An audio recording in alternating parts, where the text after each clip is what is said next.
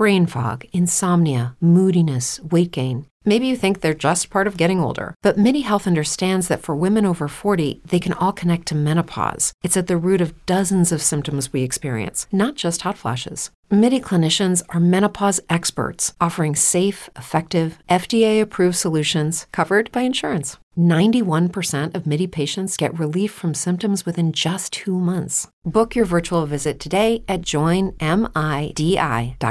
What's the easiest choice you can make? Window instead of middle seat? Picking a vendor who sends a great gift basket? Outsourcing business tasks you hate? What about selling with Shopify?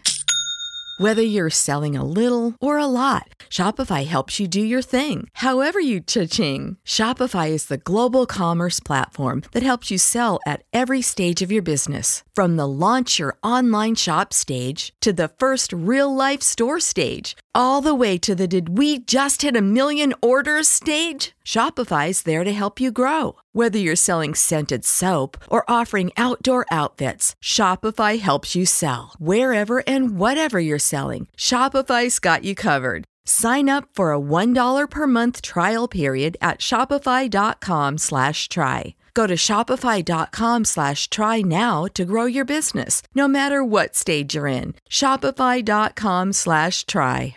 This podcast is a member of the Voices of Wrestling Podcasting Network. Visit voicesofwrestling.com to hear the rest of our great podcasts, as well as show reviews, columns, opinions, and updates across the world of wrestling.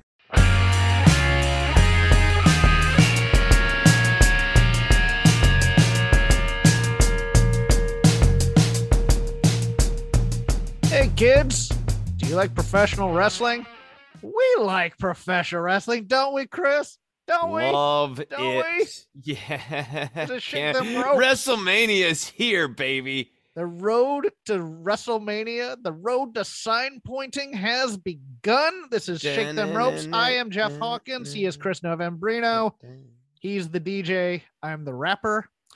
A little bit of behind the scenes stuff. I've gotten some tweets, Chris, asking with the Bengals win, which I will tell you about being there live for in a moment, that this is a Voices of Wrestling Super Bowl coming up, because one Joe Lanza is a big fan of the Rams franchise, and myself, as you can see, as I am decked out in Bengals colors, am a fan of the Cincinnati Bengals, and I'm here to tell you people, I am not going to trash talk at all about this game. I am more scared than anything else. I don't want to get blown out in a Super Bowl. I don't, I don't want to be embarrassed. Any cocky Bengals fan you find is one that's come on the last 3 years, because people who have been historical fans of this franchise know that the bottom can drop out at any time,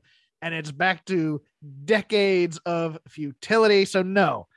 Maybe if he invites me on to the Football Intelligentsia, I'll talk a little X's and O's, but no, I will not be engaging in a trash talk war with Joe Lanza, cross-brand for promotional consideration. I'm sorry, Chris, if you're upset that hurts the ratings. No, I'm not upset about it. Look, here's the thing about the Rams. They're a trash team. Rams fans are garbage people of a lower caliber. Ethics, not really a thing for Rams fans, historically speaking. Don't do this to me. No. I had a friend who was a Rams fan, and I found out, and I scorned them from my life. And I told them, sir, you are omitted. I omit you from my life. You. No, it was a fascinating thing, because I yearn for hot crowds in wrestling, and let me tell you something. That Arrowhead Stadium is the truth. Man, you know what's not a hot crowd? Rams fans. It's actually kind of true. just an ugly people. A lot of showbiz types and a lot of selling your tickets to the opposite team. But went there, it was loud. Don't know if you followed the story of the game at all, Chris, but if you didn't, I'll let you know what happened. The Chiefs got up to a 21-3 lead before the first half, or before the end of the second quarter was done. It eventually was 21-10 at halftime, but there was a lot of despondency on my part, but there was also my brother, who is a Chiefs fan, a Chiefs season ticket fan, and granted me this ticket as long as I traveled out there. There was dancing and high fiving and a lot of trash talking going on in your boy. And your boy was maintaining a stoicism that's only seen on the comedy stage sometime when he's up there with a jackass doing the kind of the same thing. I had an older man who passed by me at least 3 times taking his son to the bathroom. Every time he passed, sorry about your loss. Sorry about your loss. And I'm just taking this and taking this and taking this. And then sometime in the third quarter, the Bengals clawed back and tied the game at 21-all. In the fourth quarter, they kicked a field goal to go up 24-21. The Chiefs then tied it at the end of the regulation, not getting into the end zone. And the Bengals in overtime, after intercepting their star quarterback, won the game 27-24 to get to the Super Bowl. And at that moment, I was overcome with emotion, which some of you will never see again from me. A loud primal scream came from me as I was watching. Could not find that older gentleman who kept on harping on me all game about sorry about your loss. It was an awesome live sporting experience, given that I won. If I had lost, I'd be heartbroken. But at the same time, it was just one of those things where I don't even think this could have been scripted by pro wrestling. And that's why real sports is oftentimes better at telling stories than actual storytelling. But thank you all for your thoughts and comments on the Twitter sphere. It was a fun time. And no, I don't think I'm going to the Super Bowl because the cheapest ticket in is $5,000. And I don't think I want to spend that scratch, but I got a stock portfolio. I might sell some things, but if I do, I'll tell you that story later. But yeah, that was my trip to Kansas City. Chris, thank you for indulging in my self-indulgence. No, I'm happy to. You sound like a good fan of football, unlike Rams fans who are bad people, trash humans, gamblers. They are fatherless sons, daughterless mothers. Yeah, like just aimless whoremongers. I mean, you're baseless. Yeah, just a debased people. They kick babies. I mean, they're just the worst. Yeah, they lick phone poles. Yeah. But all these opinions are those of Chris Novembrino. Do not at me on Twitter. No, feel free to at me. I don't give a shit. Yeah, please, by all means. You all love me. I can't wait to hear about it. Getting into the wrestling news, World Wrestling Entertainment had by far its most successful year financially in 2021, taking over $1,095,174,000 in revenue and having $179,843,000 in profits. It was the first time the company tapped the $1 billion mark in revenue, with 85.5% of the revenue coming from media, which would be television and streaming deals, including the WWE Network internationally and Peacock domestically, what is left of pay-per-view and advertising and sponsorships. The switch to Peacock led to the WWE Network streaming and I already said that. The switch to Peacock led to the WWE Network streaming around the world, and that revenue increased from $185,667,000 so they made $1 billion to $215,404,000 in 2021.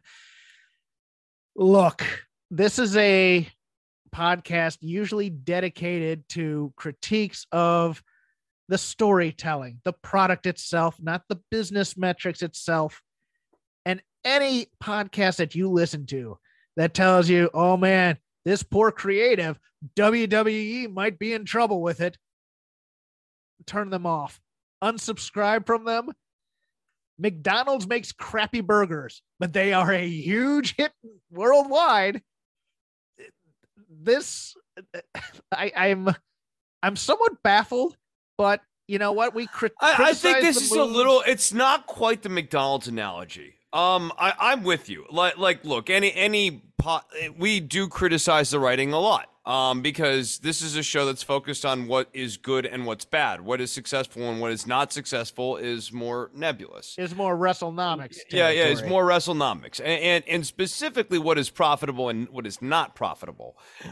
Insofar as we ever talk about where creative intersects with the business, and this still remains a big problem despite profitability, is in television ratings. WWE's television ratings do continue to decline, and I think a thing that has baffled many of us in the podcasting sphere as well is the seeming disconnect between the profitability of World Wrestling Entertainment as a company and its seeming decline in popularity by every measure I can think of. Like, wrestling is not just uncool, it's about as uncool as any point in my lifetime. It's like 1992, 1993. No, I think you nailed it right there. 92, 93, when WCW was trying to be WWF light and trying to make things into cartoon characters and turn Ric Flair into Spartacus and all these other things. No, I think you're dead on here. And so like I look, give podcasters not maybe 1991. But like give all of the commentary a little bit of credit in the sense that we're like, there's still this weird processing of like the company's profitable and yet fewer people are buying the product, it seems. And like so it's the question continues to be, where's the money coming from? And obviously the glaring issue is all the times that WWE pleads poverty when they make these talent cuts. Yeah. Hey, budget cuts, kid. Gotta tighten the wallet. Yeah, and on the flip side, I'll work in some of the creative thing. Fightful Select, our friend Sean Ross Sapp, also Bengals fan. One longtime talent said that nothing matters outside of 4 people, quote unquote, maybe, as the vibe that they get. Over a half dozen main roster talent pointed to issues with continuity and nobody else being designed to do anything. Several talent have felt like they're without a voice and are reduced to making pleas on social media. Another talent said in the time they've been there, they've never felt, quote unquote, less heard. And their attempts to speak with Vince McMahon go ignored, met with haste, or sometimes seemingly spitefully go the other way based on their recommendations. We've also heard of several contradictory decisions over the course of a number of months that have reversed course to something the talent had already pitched and had denied prior. One wrestler stated, quote, if you see a complaint with merit and in good faith about something that lacks sense, logic, or continuity, I almost guarantee we have complained too. It just never changes anything. Now, the part that I took from this, one long-time talent, that means that they have re-upped at some point for the next 3 years, or the next 3-year deal over and over and over again, and they were expecting something different. Now, my cynicism is always in full overdrive, Chris. You know what I say. I say they sweet talk you into signing the contract, and then they tell you to F off. I don't have a lot of sympathy here, quite frankly, because they don't have to do anything. They are making money hand over fist. Who are you to tell them how to run their business? If you want changes in there, do something about it. Otherwise, yeah, at this point, I'm of the opinion that if you want to have a creative component in your contract, you need to negotiate that item in. And you're a damn fool for thinking that WWE will give you anything. Like, if you want a guaranteed 6-month program, one of the terms you need to negotiate is a guaranteed 6-month program. Yes. That you get authorized, that has a clear start date and a clear end date. If you want long form booking, you need to negotiate it into your contract at this point, because there's just nothing to suggest that WWE cares about doing that, even for its top talent. And as a general rule, they don't care about doing that right now. Otis, try to, give me a 2-paragraph explanation as to the dynamic between Chad Gable and Otis in the Alpha Academy. There's nothing. One week they wear one stupid outfit, the next week they wear another stupid outfit. Occasionally one of them gets a haircut. Like there's not actually a plot there. If you want a plot, you're gonna have to ask for it. Yeah, it's one of those things where I read these reports and I get it, and don't get me wrong, I was critical of the people. It sounded like I was being critical, but I do empathize and sympathize with them. The problem here is I also think they want it both ways. I think that they want that creative freedom, but they also want the money from the escalation clauses that you get for having time in WWE and things like that. And there's a trade-off here.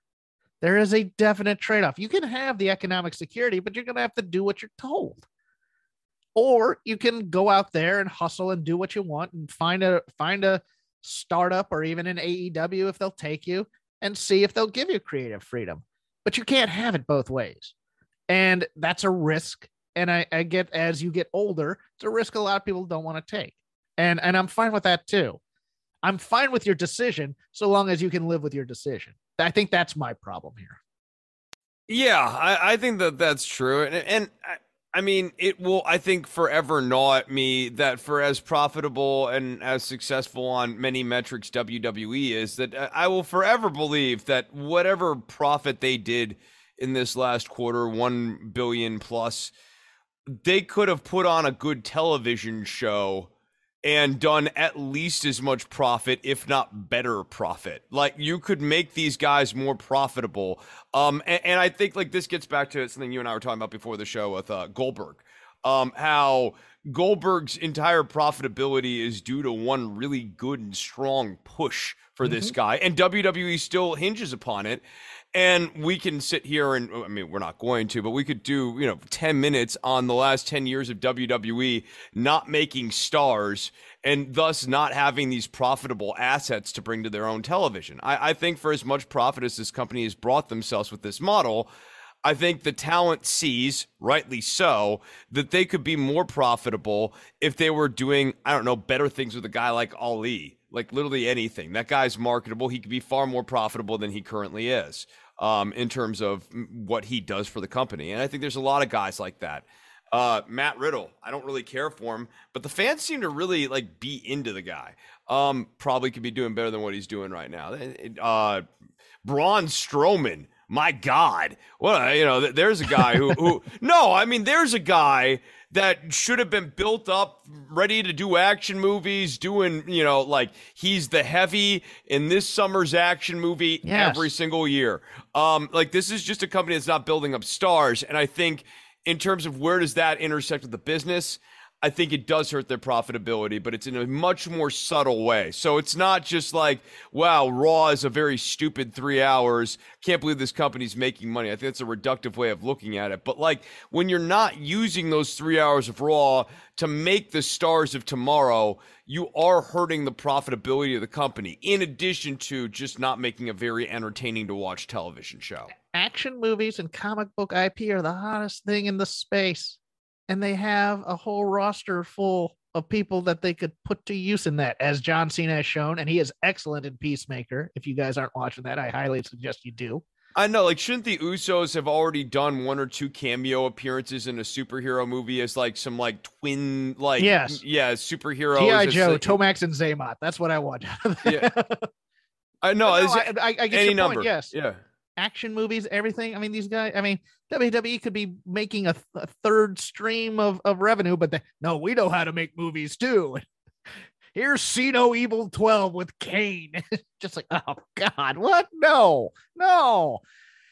Speaking of one Braun Strowman, the other side of his WrestleMania program from last year, one Shane McMahon was brought back as a secret entrant in the Royal Rumble and also to produce the match.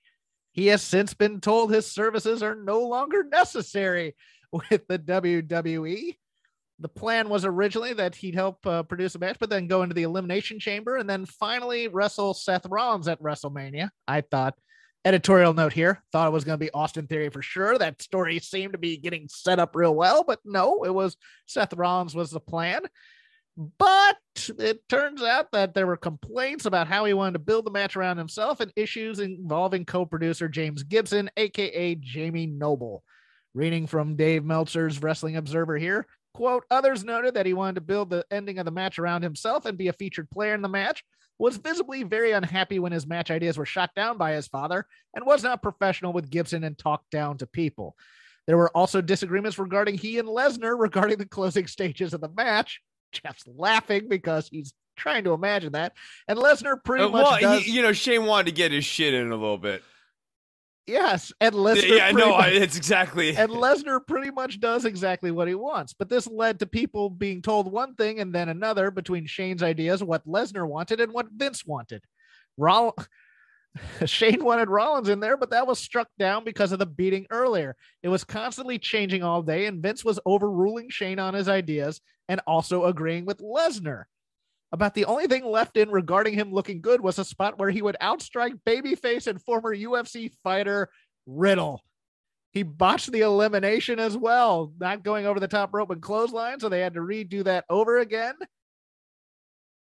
Look, to me, it sounds like a bad idea to bring him in to produce something that you're already in, because of course you want to be part of the star of that, and especially if they've told you you're going to be in the Elimination Chamber and a part of WrestleMania. To like Shane not knowing where his role is in the ecosystem. Like Shane still thinks he's a star.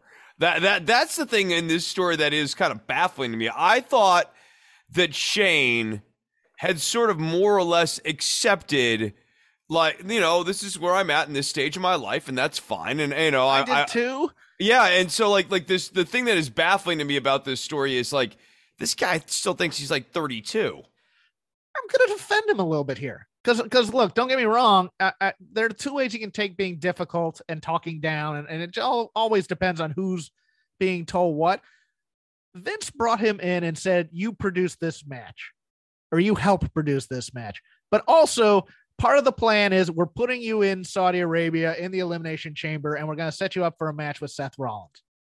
So if you tell me that, don't get me wrong, I'm not going to book myself to eliminate Brock Lesnar, but I'm definitely going to try and figure out a story to make that make sense so that I have something to do within the Rumble and to set it up nicely. This could be somewhere in between. Don't get me wrong. I can totally see the Shane being petulant backstage because his ideas weren't being met and him wanting to be a megalomaniac. And, oh, hey, I want to outpunch the UFC superstar, which seems like just a bad idea on paper. And trust me, Shane is historical for having bad ideas and creative. It's legendary amongst ex-writers and ex-producers that Shane had some crappy ideas. But at the same time, he should have never been brought in to produce a match when he's not producing on the weekly, quite frankly. And to me, I understand wanting him for Saudi Arabia because he's still, quote unquote, a star from the Attitude Era. But if you're going to have him put a path in there to get to WrestleMania somehow, you have to give him some shine in the match. I get that.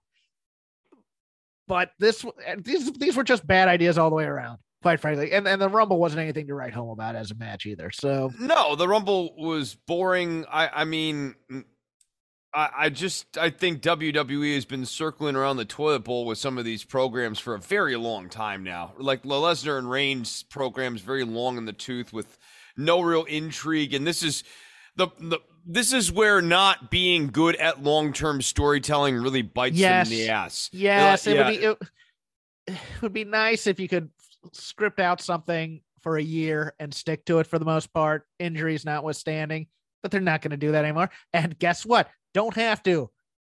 Point at the scoreboard. Look how much revenue we made. We made over $1 billion last year.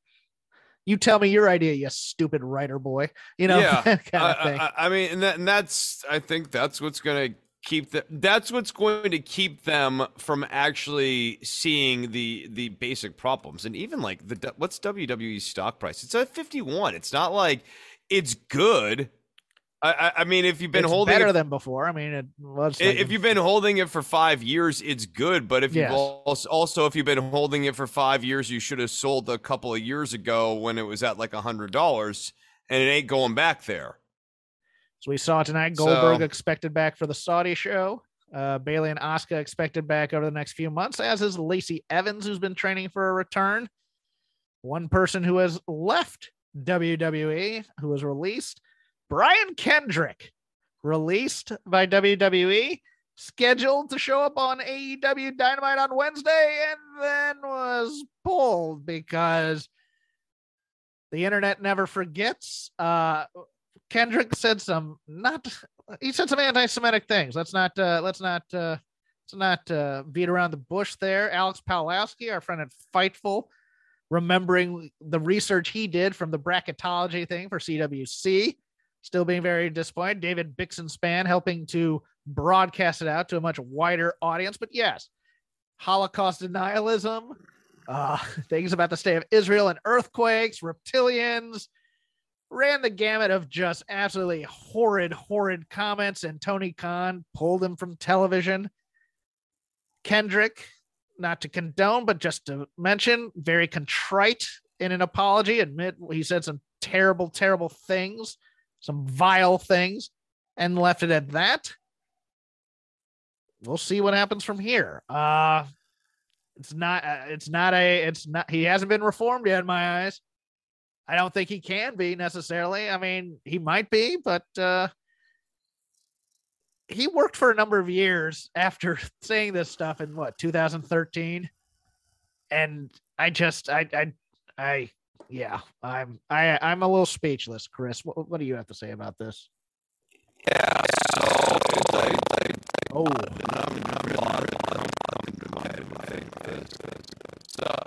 You sound like you're drowning in water here, kid.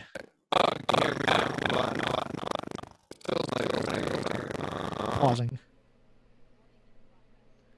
So, a story like this makes me think like a number of complicated thoughts.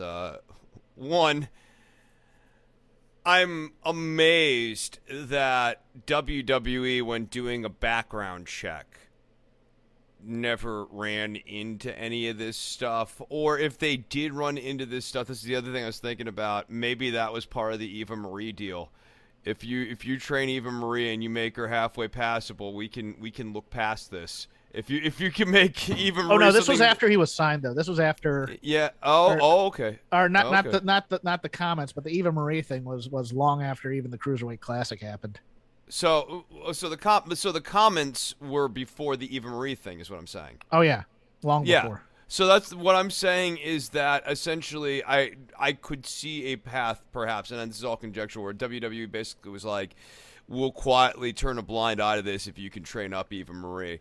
But I still think it's baffling that like a background check didn't catch this. I will also say that I don't think it's healthy for us as people and as fans to be devoting inordinate amounts of time trying to deep dive all of these wrestlers' lives.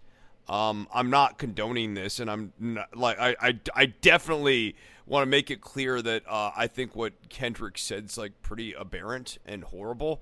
And like I'm gonna condemn that further in just a moment here, but I'm just at a point in my life where I've got better things to do than to putz around on the internet and look for some horrible thing that somebody said 10 years ago. And I would strongly encourage everyone that you might actually have something more meaningful to do, like someone who loves you, a pet that needs walking, a friend you haven't called in a long time, someone you need to say you're sorry to. Anything could be better than spending your day trying to find dirt on a pundit or a professional wrestler so as to drag them down. I really feel fairly strongly about that one before we move into Kendrick. Okay, yeah, no, and I agree with you, but let me ask you this, because somebody brought up this in my DMs, and I think it's a relevant point. I just can't get on board with it. It's one of those things where they said, well, remember this was at a time where Kendrick admittedly had a lot of mental health issues and a lot of substance abuse issues and stuff like that. And I kind of go, okay, fine. There's also that part of me, and I talked to you about this offline or online as well. I'm like, okay, is there a way where you bring this up to Kendrick and go, do you still believe this crap? And you get an honest answer. Like, is there a chance that somebody has truly repented and changed from all this, as opposed to being accused of it and then saying that, oh yeah, I've changed, just to give lip service? That's what I'm interested in, because look, I'm not the same person I was 10 years ago. I've made actually major changes in my life to how I was 10 years ago. Yeah, you're a lot meaner to me now. No, you deserve it, but no, that's fine. That's fine. But you know what I'm saying here? It's one of those things where it's like, don't get me wrong, the Joey Ryan jailhouse conversion to Christianity bugged me a bit, but at the same time, as a person of faith, I can't really question that. It's like, it doesn't matter how you come to, I mean, you can question it, but at the same time, feel free to outsource. Feel free. I'm always here as a favor if you need to outsource that task. Yeah, it's one of those things where it's like, you know, well, this timing is certainly, you know, prayer is the last refuge of a scoundrel. And to me, what helped Brian's case in some cases, in a little bit of a case, is he was just contrite with being wrong. He didn't make an excuse about it. He was just like, I did some terrible things. To the point where even Sabu goes, "What you say, bro?" And he goes, "Oh," like that online, which was a hilarious exchange. But it's one of those things where it's like, if you bring the stuff up, how can you even be sure somebody's changed anymore? That's the weird thing to me. Yeah. With regards to Kendrick, Look, I'm not saying that Kendrick didn't have serious drug issues. That's pretty well documented. I think everyone who knows Kendrick's background knows that this is a guy who's got some issues. He said some things. I'm even willing to believe he doesn't believe those things, or that there's a path where potentially he didn't really believe them at the time and that they were the fuel of drugs. But even playing it up for video. But the thing is, in order for me to be able to really believe that, not just be willing to believe that, in order for me to really believe that, I would need to have seen Kendrick basically at some point do a shoot interview where he was like, dude, like when I was on drugs, I was saying all sorts of crazy shit. I used to think that the aliens, and I'm not saying he doesn't need to be like go into the Holocaust Museum with the Anti-Defamation League. Yes. I'm saying like I literally just need Kendrick going like, bro, drugs will screw up your mind.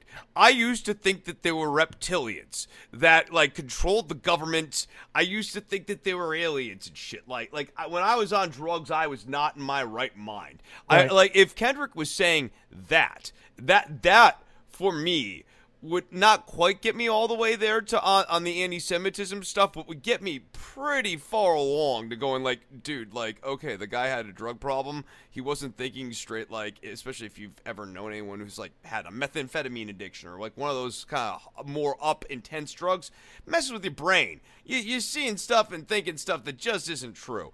But we haven't seen any of that from Kendrick. And while I think the tweet that he put out was fine.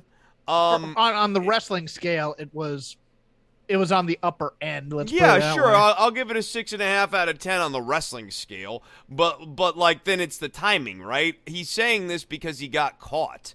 I mean, this is the guy who feels really bad that he hurt his wife after he's been caught cheating on her. I won't go that far. Because maybe he doesn't even remember this stuff. I mean, it was a shoot interview from I think 2011. So it's okay, like then this was a fantastic time for him to disown anti-Semitism.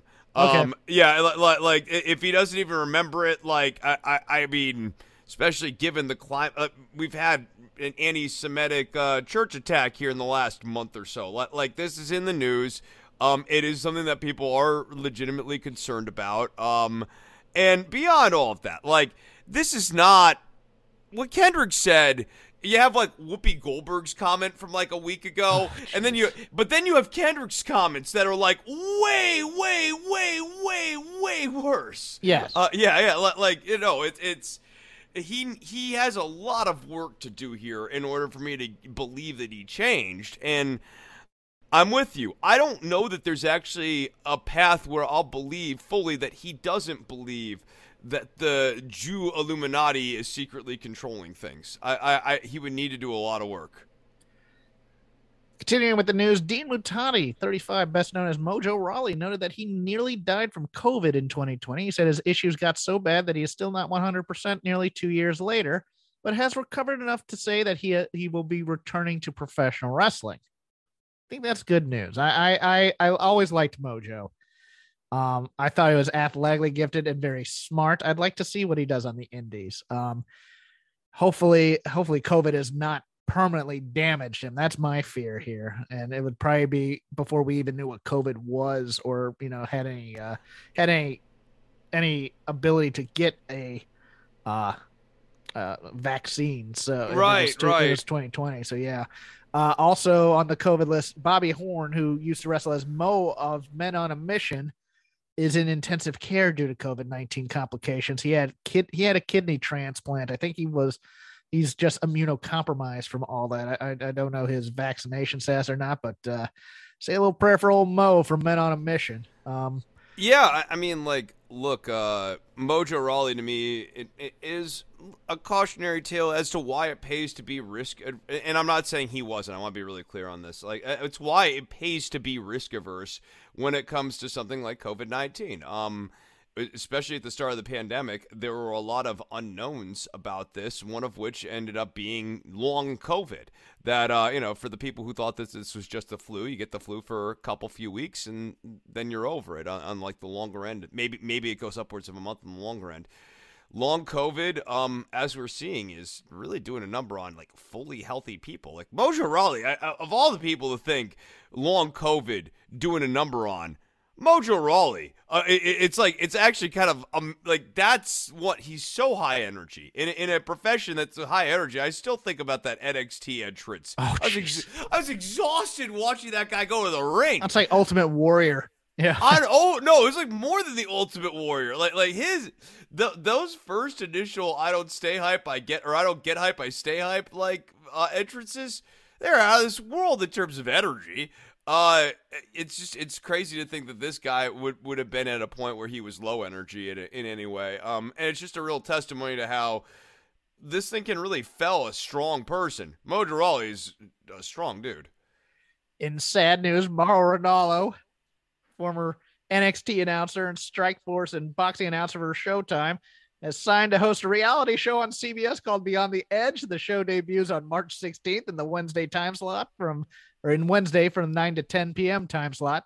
The show is about 9 celebrities who give up their luxury lifestyle to live in the dangerous jungles of Panama, probably with production assistants and catering, but nevertheless. Is the sad news that these celebrities are not going to be actually left to their own devices yes, and we just film it? And then Mauro Ranallo is having any part of this farce.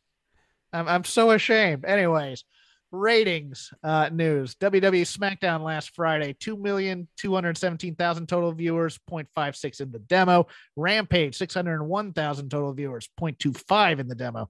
Raw, 1.87 million and 0.47. It had opened with 2.1 million, but only did 1.6 for the promise of Ronda Rousey coming out to announce their WrestleMania opponent. NXT, 619,000, only 170,000 in the demo. Dynamite, 954,000, 0.35 in the demo, the lowest total in 18 to 49 viewership since December 15th. What stands out to you? Anything? AEW being low was surprising to me, especially for MJF Punk. Yes, and we'll get into MJF Punk here. I mean, I guess the other big one is Ronda Rousey not being a driver. Having negative ratings with Ronda Rousey, as in like ratings attrition, is a bad sign. Because like we have seen when someone's actually legitimately a celebrity like CM Punk, that actually can move the needle. And with Ronda, it's really interesting how her star has fallen over the last like 4 years. We've seen the stance. We've seen Ronda already. The newness is gone. I'm gonna be honest. Once Ronda lost, and when she lost 3 in a row and then left the UFC, she wasn't as hot of a star as she could have been had she just left the UFC undefeated. And that was a problem. But yeah, I mean, it's bringing out the celebrity we've already seen kind of thing, as opposed to somebody new. I didn't think it was all that unexpected. And also, we'll get to it in the Lazy River. I just don't think she's a very good professional wrestler either on the acting or the technical side, but that's me. We'll get into that in a little bit. We will open up the Lazy River of wrestling criticism with ice cold Royal Rumble takes. We're going to have a little bit of a chill, a little bit of a polar bear party, jumping into the ice water of the Royal Rumble, which happened last Saturday. Watched most of it on a plane.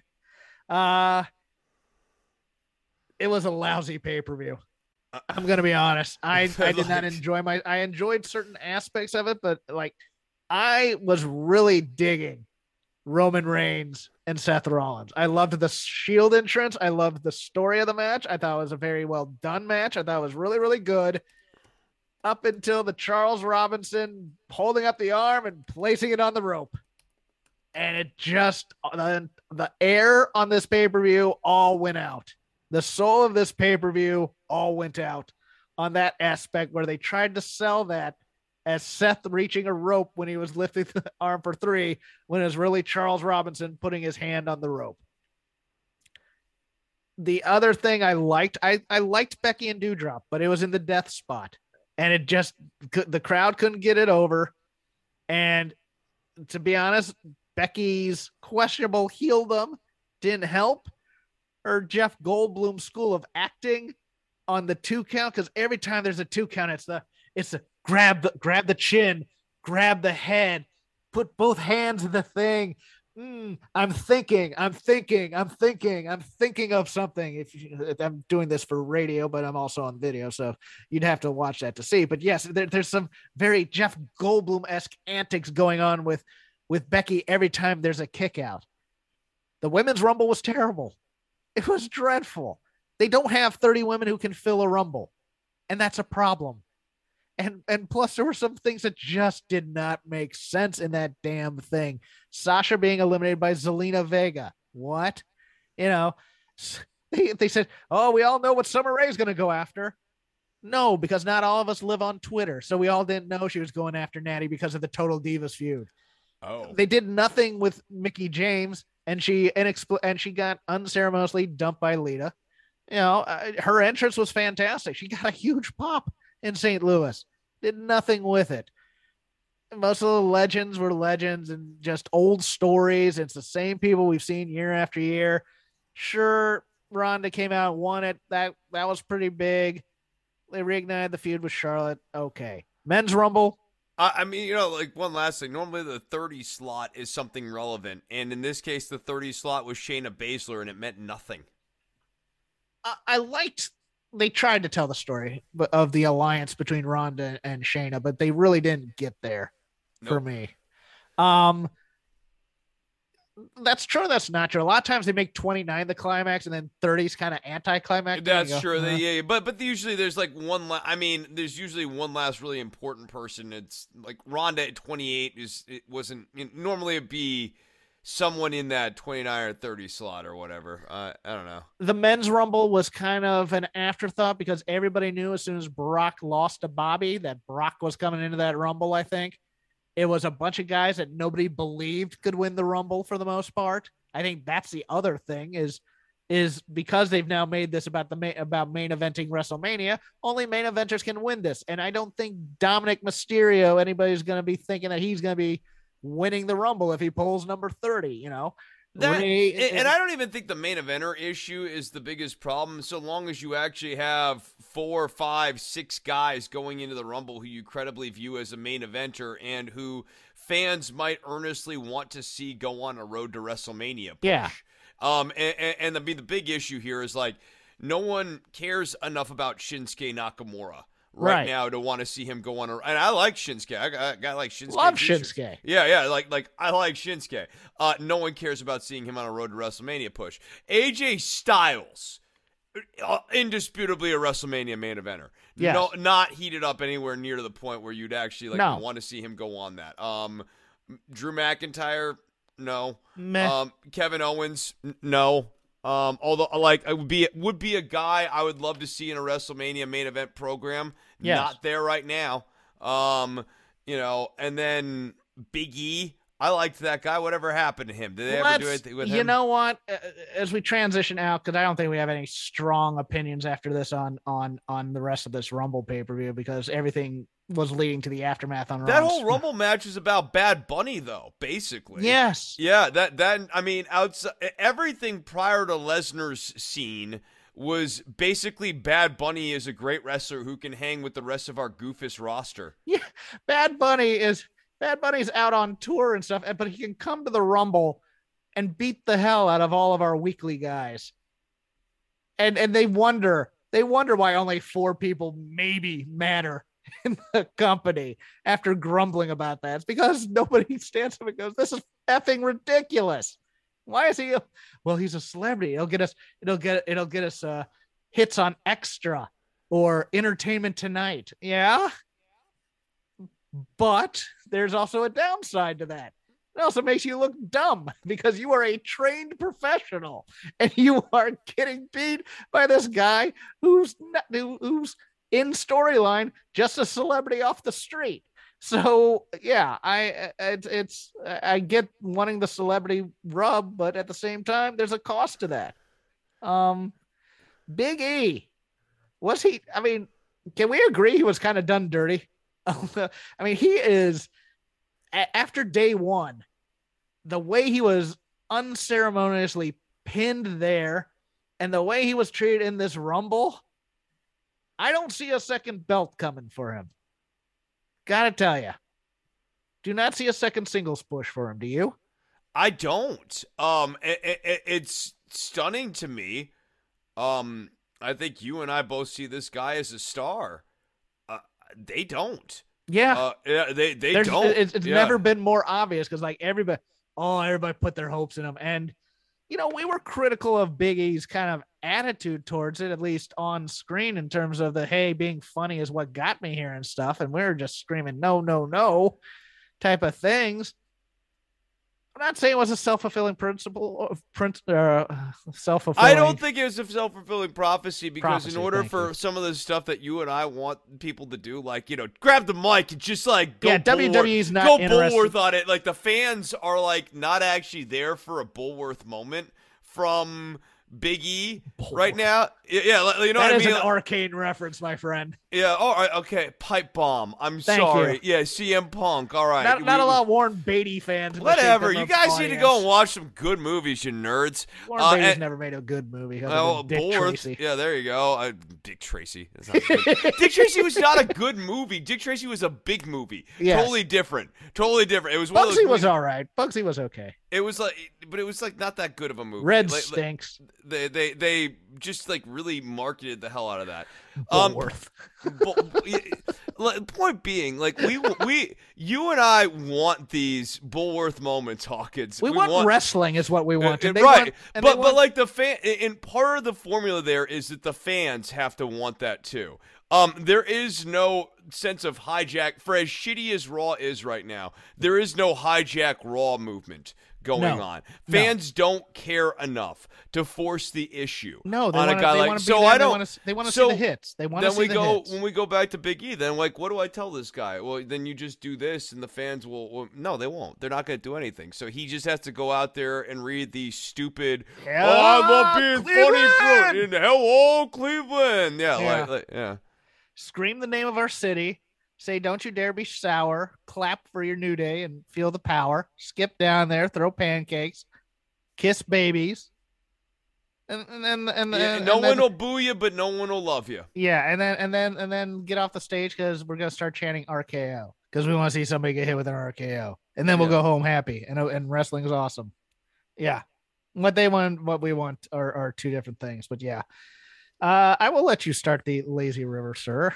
Well, I was really excited when I watched SmackDown tonight. I have very few things that really, like you were talking about the Bengals earlier, and how like you're going to let out a primal scream. And I was thinking for me, there's like just not that many things in this world of ours, this tiny and yet so big world of ours, that could still get me to achieve that level of joy. But tonight on SmackDown, one of those few things started to come into the horizon. And Hawkins, there are a few moments in wrestling you know that I've wanted for a long time. Obviously, the gun match, where there is one gun and the competitors have to fight over it. The winner is the one who uses the gun. Big firearms enthusiast, Chris Novembrino. No, I'm just a big fan of the gun match. I think it's the most pure form of competition. But the other thing that I've long wanted is a match where both competitors use a spear so that we could arrive at the point where both rev up to spear each other. And tonight when Bill Goldberg, his music came on, I was like, yes, one step closer. As he inched closer to Roman Reigns, I was like, spear. Hawkins, we're going to get it. two men spearing each other in the middle of the ring in the Kingdom of Blood, Saudi Arabia. Didn't we have that? Didn't we have something? Because Edge uses a spear too. We want to have Edge, Goldberg, and Roman Reigns do like a crisscross crash convergence. We could add Bobby Lashley. And Drew. Doesn't Drew McIntyre also do a spear? Or no. No, he doesn't. Bobby does. Bobby does. Yeah. You get four-way crisscross crash, baby. Four spears. They said it couldn't be done. They said it couldn't be done. They said it shouldn't be done. And then the world ends. And then that's how the world ends. It's four professional wrestlers doing the same move to each other at once. And then I would mark out the heavens open. And I'm gonna stay on SmackDown just for a quick note, and then what I wanted to get into. My quick shout out. It's Madcap Moss. People doing his material, one of whom friend of the show, but there are others. This is much like Adrian Chase in NXT. It's so bad, it's good, and it's grown on me. Madcap Moss's jokes are actually getting better, and I'm frightened by this, Chris, because they're actually funny. Like he's actually doing a good job of cheering people up, doing this. The Scott Free joke, was actually funny. Yes, these jokes are great, and it's frightening me because I thought the gimmick was supposed to be he tells bad jokes and makes people laugh, but instead he's telling decent jokes and making people laugh, and and number two, it's coming from the former Riddick Moss, who had a exercise gimmick in NXT. He was Tino Sabatelli's other half in NXT when you thought Tino was the star. I'm amazed. I like him better than Baron Corbin, even. No, it's like not even close. I think Riddick Moss has a lot more personality than Madcap Moss now. Yes, Madcap Moss. I just think the guy has a lot more personality than Corbin. Corbin's. I get that he's a guy who's willing to do whatever the company asks him to do, and that's why like there is a certain niche of the audience that has strange respect for him or whatever. Yeah, but his promos aren't actually any good. In the ring, he does like 3 moves, and you could say he's working the WWE style. But like, if you're gonna say someone's a good wrestler, wouldn't you want to also be on terra firma that they know anything more than the standard 5 WWE moves? Like, I don't like. By any objective measure, I just don't see anything good, even really about. No one gets hurt. I think he does what he's told, and that's good. Yeah, and that's fine. That's fine. Is not good though. Yes. That's what I'm saying. Like, I think Moss is actually good. I think Corbin's at best fine. Now to my point that I wanted to bring up, and that is one Ronda Rousey. Ronda's tete-a-tete with Becky was bad. The tete-a-tete with Charlotte, probably worse. Charlotte's the only person who can actually try and baby Ronda, and I don't think that's going to happen. But I realized what my problem was. She's not a very good actress, and I think we saw that when she tried to do movies, but at the same time, do this.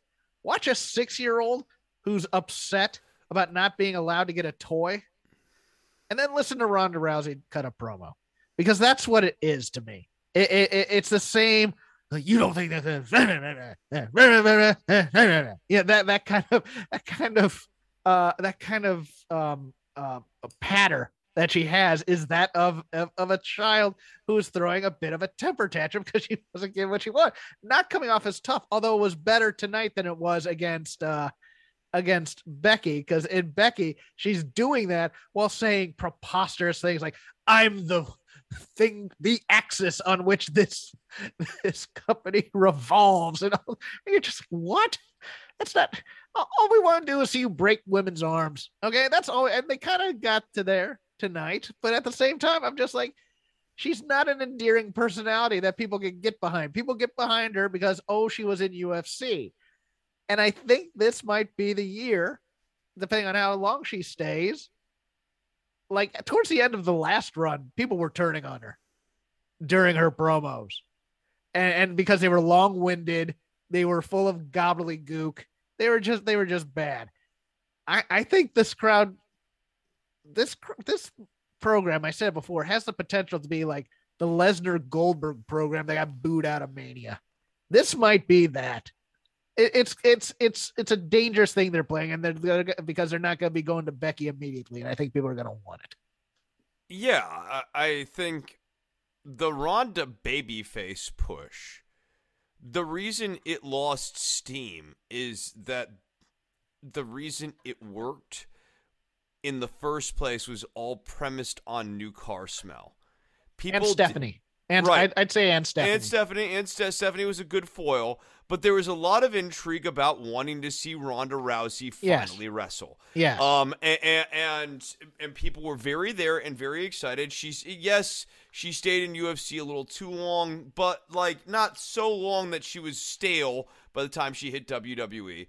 But after we saw Ronda wrestle the first time, and then after we saw Ronda win the championship, and WWE not having a great long-form story for her to tell as the champion once she won the championship, where's the desire for the fan to see her get the belt again when they don't even necessarily no one has a signature moment from her championship run that they're trying to get back to. And again, if you want to convince someone we want to see this person be champion again, it's like, oh, you remember when Sting was holding the title above his head and how good that felt? Don't you want to see Sting win the belt again?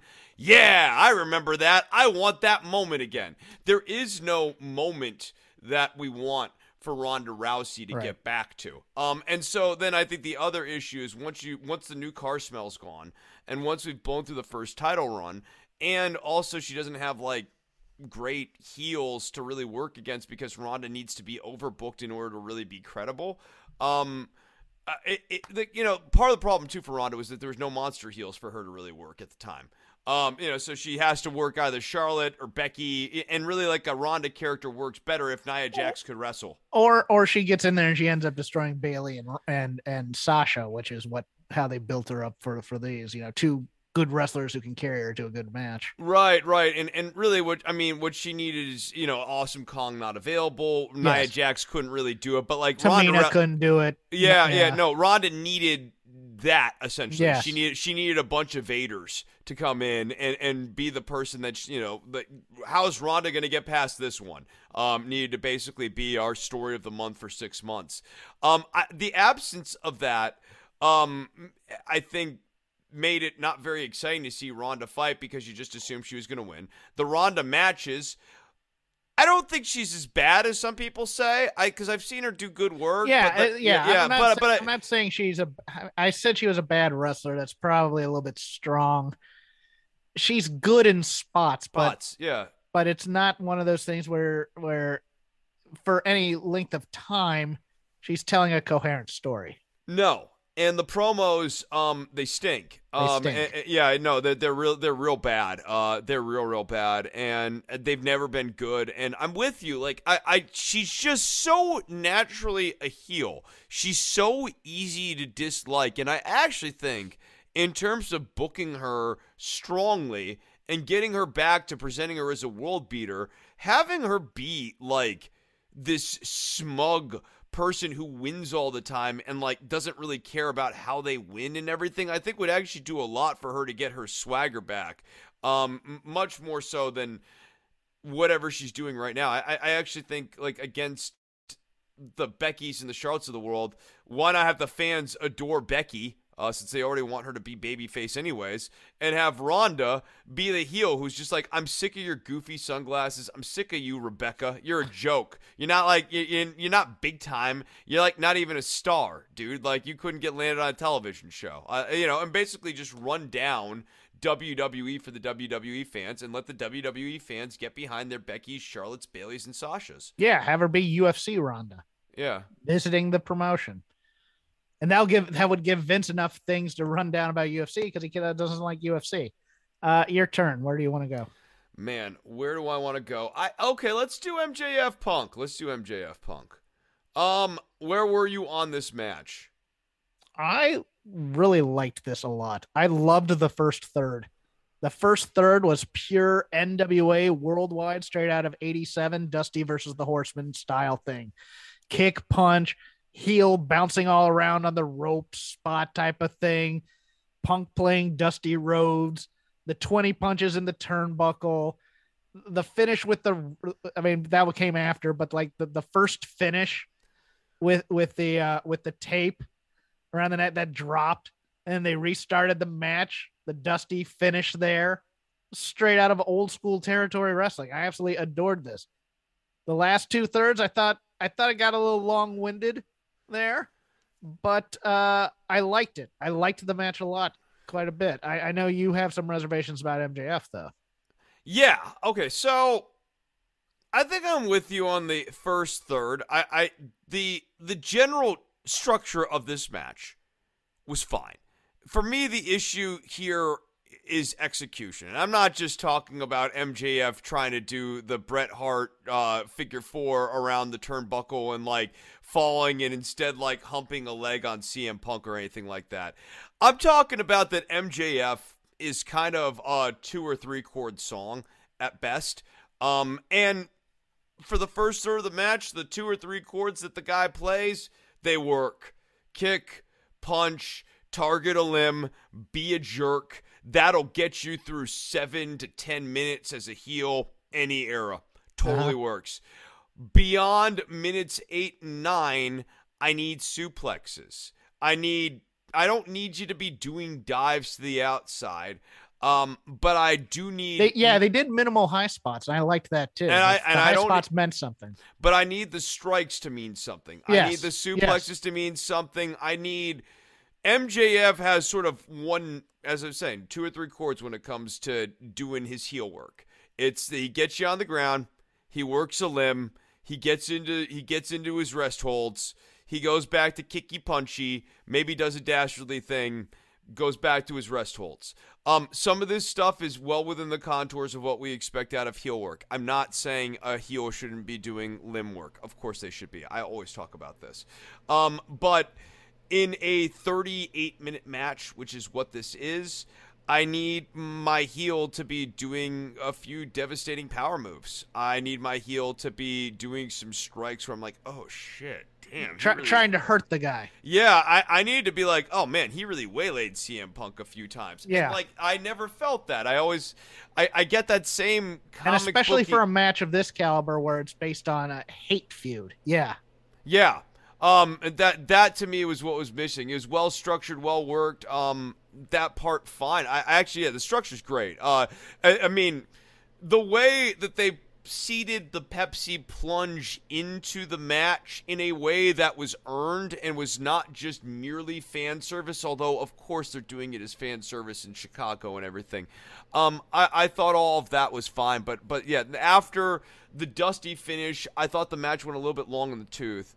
And I hated the way that we used Wardlow at the end of this. You didn't like that the past few weeks have been a red herring for the most part? No, because then last week should have been a much harder sell. Okay. And if the past few weeks were a red herring, then if that was going to be a really successful red herring storyline, the crowd should have been frothing last week for Wardlow to save CM Punk, and they were not. The crowd didn't even bite on this, so I didn't think it was a successful thing. The only thing that I thought was smooth was the Wardlow hands off the ring that part was dope. That was great. That was great. The problem is that no one was really ecstatic that Wardlow was going to turn.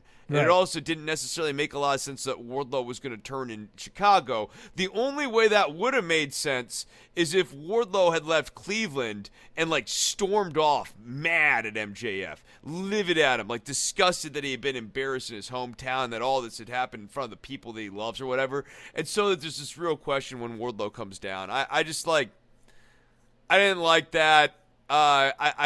It didn't work. Here's the problem for me and why I say it didn't work for me.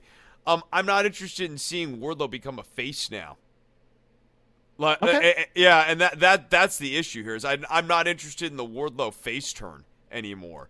And He's arguably the most interesting member of Pinnacle. I just, with MJF, I get that he is clearly passionate about the business. I get that he is trying. He just doesn't tick enough boxes for me. Okay. Yeah. I'm going to stay on AEW Dynamite. And two segments that just have me baffled because I don't know if people know that the roles that they're supposed to be playing here. The first was that Chris Jericho promo.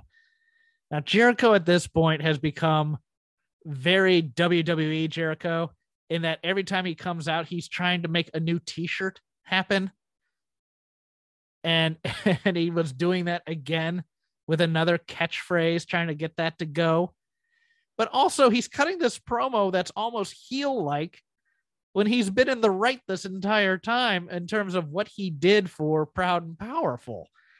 And it's not making any sense. And it just, you're watching this and going, all right, is he supposed to be the babyface or the heel here? You don't know. You don't know why he's acting this way when he did save Proud and Powerful with the Judas effect from the outside for the pin. It just, these things aren't clicking. They're not connecting well as a story. Well, yeah, that's like stupid, right? Like, shouldn't Proud and Powerful have seen the replay by now and seen that, like, the reason they won the match is because Jericho hit the like that's stupid. The whole time only passes when you're at television. Drives me insane. It's like, you had a week to patch this stuff up. Show them the tape, you dope. And then come back to work the next week and everything's cool for the most part. You know, it's not, but no, time only happens when the TV cameras are on. So in this world, it's one big continuity thing where it's just ridiculous. The other one. And that's not even consistent with other continuity because it's like the Young Bucks and Adam Cole and Red Dragon, they were able to see the replay of their match a few weeks ago. Yes. Yeah. It's only certain people have access to video for some reason. The other one was this Brandy Rhodes, Dan Lambert segment where I'm watching this and I'm going, what is the end game here? I understand that the only way to really Lambert is coming out and saying some very good lines. Don't get me wrong. I like them. But Brandy, who I think Cody is still trying to be the babyface, I don't know, comes out, heels on the crowd immediately with the Cleveland Chicago bit, is healing on Lambert, who is getting cheered here. I hated the Josh Alexander line because nobody watching AEW really knows who Josh Alexander is unless they follow All Wrestling. Don't get me wrong. I like Josh Alexander a lot. I like Monster Mafia / The North a lot as a team. But Excalibur needed to explain who Josh Alexander was rather than leave that lingering. I thought he was a sports guy. I'm going to circle back actually to note on MJF Punk, by the way, as well, after I finish this. So look out for that. But yeah, no, this whole thing was just baffling to me. Like, what was the point of it in the end game? I just did not understand that. Maybe you can give me some clarity. I just want to add this one coda because it's a note I had for the MJF Punk match. The thing that upset me the most about this match is I wanted finally Schiavone, especially, and I wanted that announcing booth, but especially Tony Schiavone, to channel their inner David Crockett and to be actually actively cheering CM Punk on against MJF. For weeks, they've been calling him a prick and talking about how terrible a person MJF is. This is the time Lance Russell used to do it. Bob Caudle used to do it. All of your quote unquote straight objective wrestling announcers used to do it. They sometimes drop the objectivity to cheer on the babyface against the heel. And I wanted this throughout the match. I only got it sporadically. And instead they kind of laid off that. And I was a little bit upset by that. Yeah, no, the direction should have definitely been given to Shivani that, like, you need to be continuing to ramp up the intensity. It should start off with little snide comments about MJF at the beginning in the first 10 minutes of the match, and then then someone gets on the phone. All right, Tony, a little bit more. Final 10 minutes, Shivani needs to be a naked partisan for CM Punk. And when Wardlow hands the ring off to MJF, Shivani should actually be screaming. Shivani needing to be held back to fix this. The JR should be trying to calm Tony down. Yes. Yeah, like that. No, he needs to be the vehicle. It's small stuff, but it's big stuff. Yes. It's small, and that does add up to viewership. As you know, we always talk about ratings begin the show, but I will forever be thinking about that CM Punk needle spike in the ratings when the first week he came back. When people care and when people are really interested in what a real star is doing, they want to see it. And the little stuff, that matters. That gets people. That gets people to decide whether or not they think an MJF and CM Punk feud is worth their time. And I don't know. For me, this is a nice match. If I had to give it a star rating, I don't know, 3.75 or something. You know how dogged I am on that. Do you know? Can you answer my other question? What's the end game on this Brandy Lambert thing?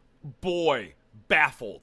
Because like she comes out and she's healing hard, and then Lambert comes out and he's like doing two things. One, he's like reminding the crowd you should hate him. And then two, he's just like having a fight with Brandy, and like no one likes Brandy, and no one really likes Cody, and everyone wants them to go heel, so much so that Lambert's even bringing it up. And the weird thing, once like Lambert brings up, hey, you should go heel, it's basically a death zone for the other person. It's like that's like breaking the fourth wall that I can't. Yeah. No, it's like an improv thing where it's like, don't you see the yellow octopus in the room now? Like and like now everyone has to work around the yellow octopus. Once you say we all want you to go heel, either Brandy goes heel to the approbation of the crowd finally, or does not go heel, and the scene stalls. And what Cody and Brandy have chosen repeatedly, inexplicably, is to do this, no, we're not going to go heel thing. Scene stalls, but they're like, no, we have a third way. Third way is here. And the third way is we're not going to go heel, and we're going to even tell you that we're not going to go heel. So not only are we going to stay like annoying Hulk Hogan in 1995 babyface, even though everyone's booing us, we're going to go, brother, I know you're booing me right now, but I still love you, Jack. Yeah, double reverse thing. It's like, all right. Okay. All right. Cool. No, this Brandy Lambert thing, Paige is gonna get Paige Van Zant's gonna get babyface during this match. No one's gonna boo Paige Van Zant.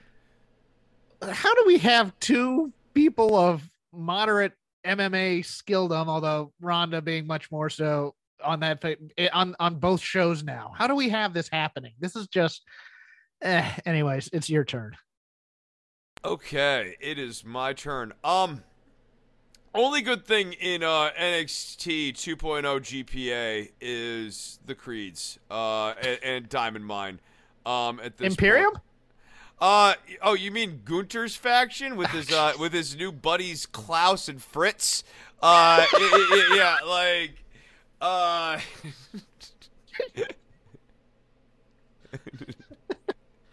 Now I want that. You see, you can't throw that joke out there. After the promo, it would have been great if Walter goes, I am Gunter, and then Bartel's like, I am Fritz.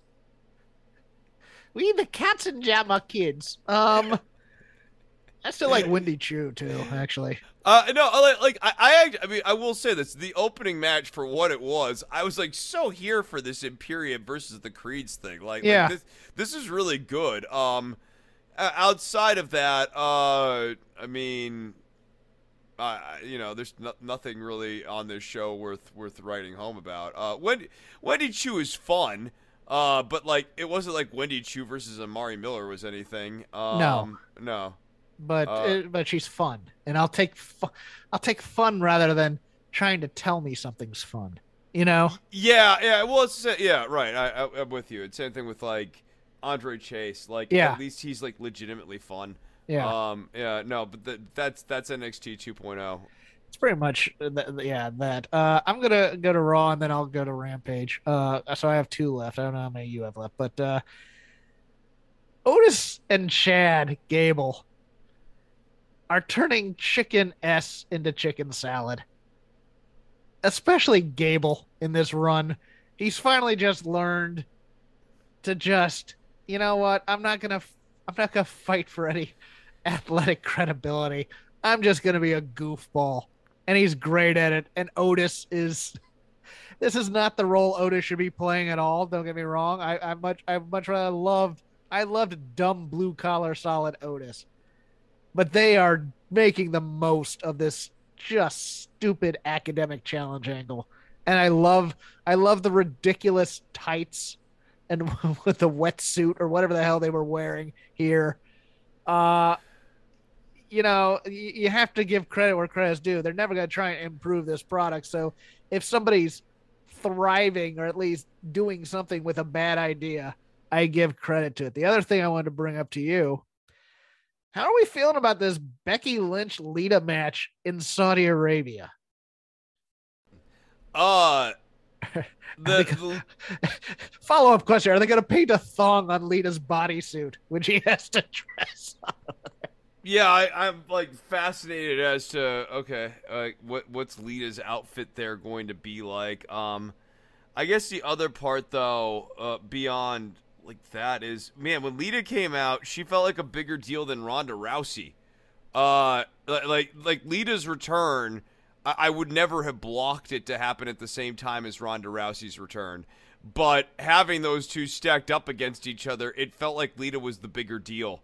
I thought that was a real big mistake in the way that they did that. Yeah, it's one of those things where I understand for the Saudi Arabia shows, we want to bring legends there because they were asking for legends before.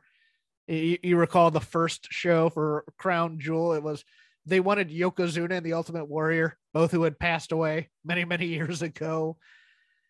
Lita's part of that Attitude Era thing. I guess the money was too good to pass up. I'm not going to judge her for that necessarily. I know some other people have online. It's a hell of a payday to go to Saudi Arabia for that for one night's worth of work and first class flight. Have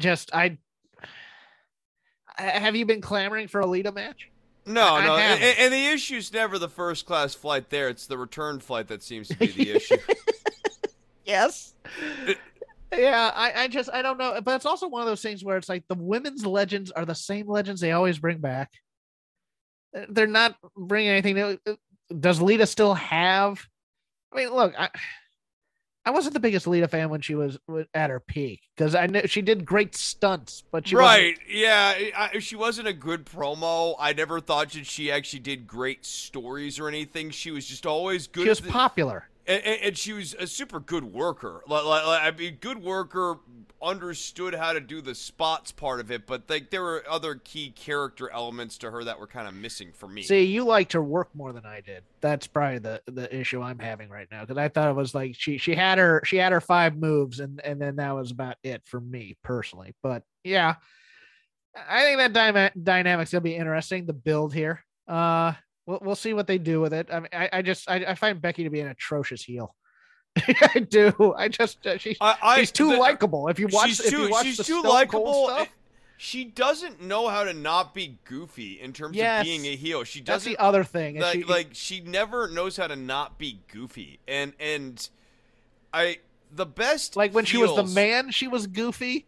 When she's big time Bex, she's kind of goofy. And she's naturally goofy. In this company have been people like Ivory, have been people like Victoria, people who have there's no humor to their stock. I mean, there might be 1 week or another, whatever, but like their stock character is a humorless, cold, no nonsense, thing, and like that. I mean, we can say that that's a trope or whatever. Maybe we need a more modern version of the heel. I grant all of that. I'm open to that discourse.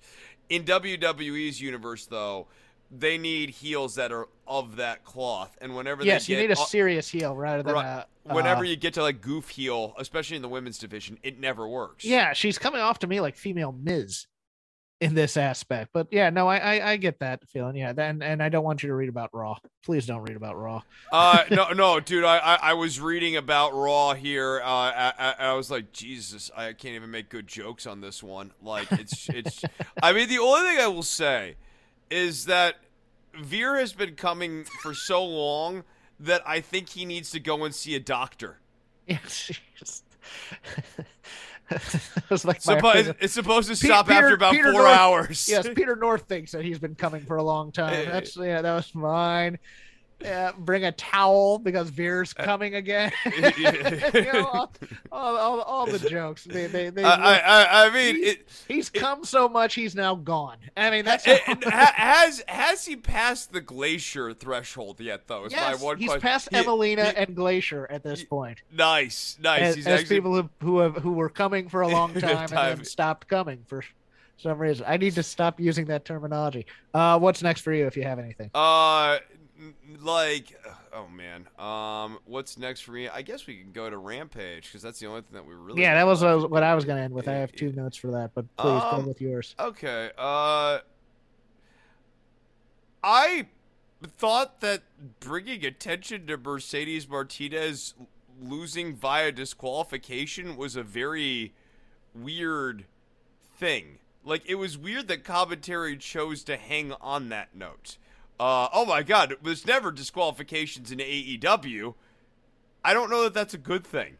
Like they were saying that as a value positive thing, but like I think especially for those of us who like just watched the MJF CM Punk match, that's like maybe the last match that's like in your mind, in your head, that probably should have ended in a disqualification. MJF should have been disqualified. So it was weird for them to. I mean, it's like a small continuity error, but it's one that stuck out to me. I will say this, because I was going to talk about the Mercedes thing too. I love the multifaceted aspect of that backstage promo afterwards with Tony. I watched that and I went, this is a fantastic story. She knocks Thunder Rosa out with the pipe. We thought when she appeared during the TBS tournament that it was Jade who hired her or Mark Sterling, but it turns out that it was Britt Baker who hired Mercedes Martinez because she doesn't trust the 2 heavies who are in her employ already to get the job done already, which is sowing doubt between them. But specifically, it's Hayter. That Baker's and Rebel is still I love Britt. Flunky. Yeah, flunky. But it's Hayter who the rift is now being. But now you have a plethora of stories if you want them amongst the bad guys, so to speak. Well, Thunder Rosa could be Clint Eastwood, and if you wanted to. But you have Jade maybe not trusting Mercedes. You have Mercedes and Hayter. You have Mercedes and DMD. You have Mercedes and Rebel. You have Jade and DMD. You have, because of what Mark Sterling did in terms of the check and stuff like that. I think this is the kind of storytelling I want for heels sometimes, and I kind of dig this quite a bit. I mean, I think what might happen is Hayter ends up signing with Rosa in order to take on the others, which is fine. You have that as an option. You also have the option that eventually all the other baddies just turn on Mercedes here, and that they have, I mean, not a coexist angle, but at least okay, Mercedes is going to help get revenge on the people who punked her, but she doesn't like Rosa still. I mean, you have lots of ways you can go with this, and they all interest me, quite frankly, because I really like Mercedes Martinez a lot, and a lot of the other players here. Yeah, I mean, look, all the major players I think very highly of. Thunder Rosa, Britt Baker, Mercedes Martinez, and I think that you have enough strong players here to support Jamie Hayter, who maybe needs a little bit of work, but I think can be carried to a good match. Jade Cargill now making jokes about how green she is in the ring. Oh, Yeah, like no, but like Jade, you're like actually stinky. Like you're stinky bad. I mean, you look like $1 million, but like your wrestling skills, I wouldn't pay $1.50 for them. my other note was just I loved the end of that Lethal Starks match. That was smooth. Boy, wasn't it? Man, I had that note too. Jay Lethal, especially considering it's like a Rampage match and everything, like absolutely over delivered for the slot, and that like finish. Him and Starks, just really great chemistry, really nice match, just really enjoyable. That and I know I'm down on NXT 2.0 GPA, but like the Creed and Imperium match, this is a classic for what it was award, but for what it was, that was exactly what it needed to be. Same thing with this Rampage match. This is not going to change your life. It's not meant to be like a Meltzer scale 5-star match or anything like that. Good. Nice finish. Jay Lethal did a real nice job here. Dante Martin's spot was good. Yep. I liked the jumping to the outside and there's no water in the pool spot. I thought that was a great spot. That was he really just good. Stands and stares at him. That was so great. Yeah, so good. Yeah. I'll end with one other thing. I did watch some classic wrestling this week from my youth, and it just did not hold up. I watched the 1988 Bunkhouse Stampede finals. I'm going to talk to Joel Pearl on it about it over on Fightful Overbooked. There's a Bobby Eaton versus Nikita Koloff singles match. There's a Flair versus Hawk match, and there's a Larry Zbyszko versus Barry Windham for the Western States Heritage title match. And all of them are snoozers. And it's so unfortunate. And then they have the Bunkhouse Stampede finals, which it sounds good at the time. We're going to have a Bunkhouse Stampede, and we're going to put it in a cage. And the way to get them out, get people out of the match is to throw them through the door or over the top of the cage. And you're like, if you're 15, that sounds like a great idea. You watch it in practice, it's like, this has no logic to it whatsoever. It was terrible. It was the show that they put on. They were putting on pay-per-view, and the first Royal Rumble was counter programming for it on USA as a free show on USA. So for historical context, talking about the Royal Rumble, I'm going to go on there and talk about this show. It was dreadful. Avoid it. Go watch a Bunkhouse Stampede. That's real. That you know, if you can find it like on a TV, like there's a worldwide with one on it. But don't watch this one. This thing was dreadful. And I will end the lazy river of wrestling criticism there. This has been Shake Them Ropes. You can follow me at Crap Game 13. You can follow Chris at DWATG. You can just follow the show at Shake Them Ropes, all one word. We are part of the Voices of Wrestling Podcasting Network. Please listen to all our podcasts. The Flagship with Joe and Rich. There's no feud there with Rams fans at all.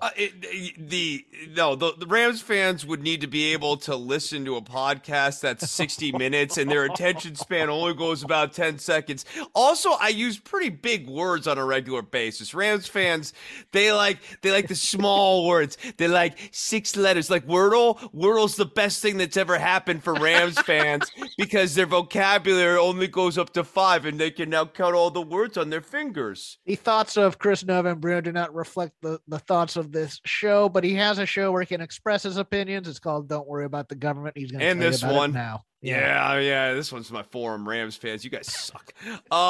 So real quickly here, Rams fans, you don't have to listen to this. It's going to go right over your head. But real quickly here, I just want to say, Hawkins, over the last week, I have read a number of stupid comments when it comes to cold weather. Many of them probably written by Rams fans, morons. But I just want to say this to all of you. If you don't live in Texas and you want to make your little stinky dink jokes about, 2 inches of snow in Texas shuts down the whole state. Yeah, no, I get it. A lot of my fellow state people don't know how to drive or they're idiots and they think their truck, because they saw like a Montero commercial back in 92, is like going to handle the cold weather and that. Like a rock. Yeah. They put on a Bob Seger mixtape and they think that they can drive in the ice. No, I get that that's a problem. They're dopes. But you also have to remember, you Rams fan acting people, that the infrastructure in the state is not weatherized for the cold weather. So the pipes, the electrical like cables and stuff, lots of different things could fail. So don't be a jerk. Don't be like a stupid fan of the Rams are in Los Angeles, right?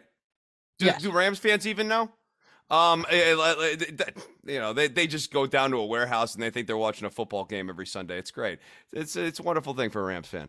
Anyways, point being, don't make light of people who have been going through these freezes. When they happen out here in Texas, we do legitimately get scared. As for Don't Worry About the Government, you can find that at don'tworry.tv, at patreon.com/DWATG, on iTunes, Stitcher, and Spotify.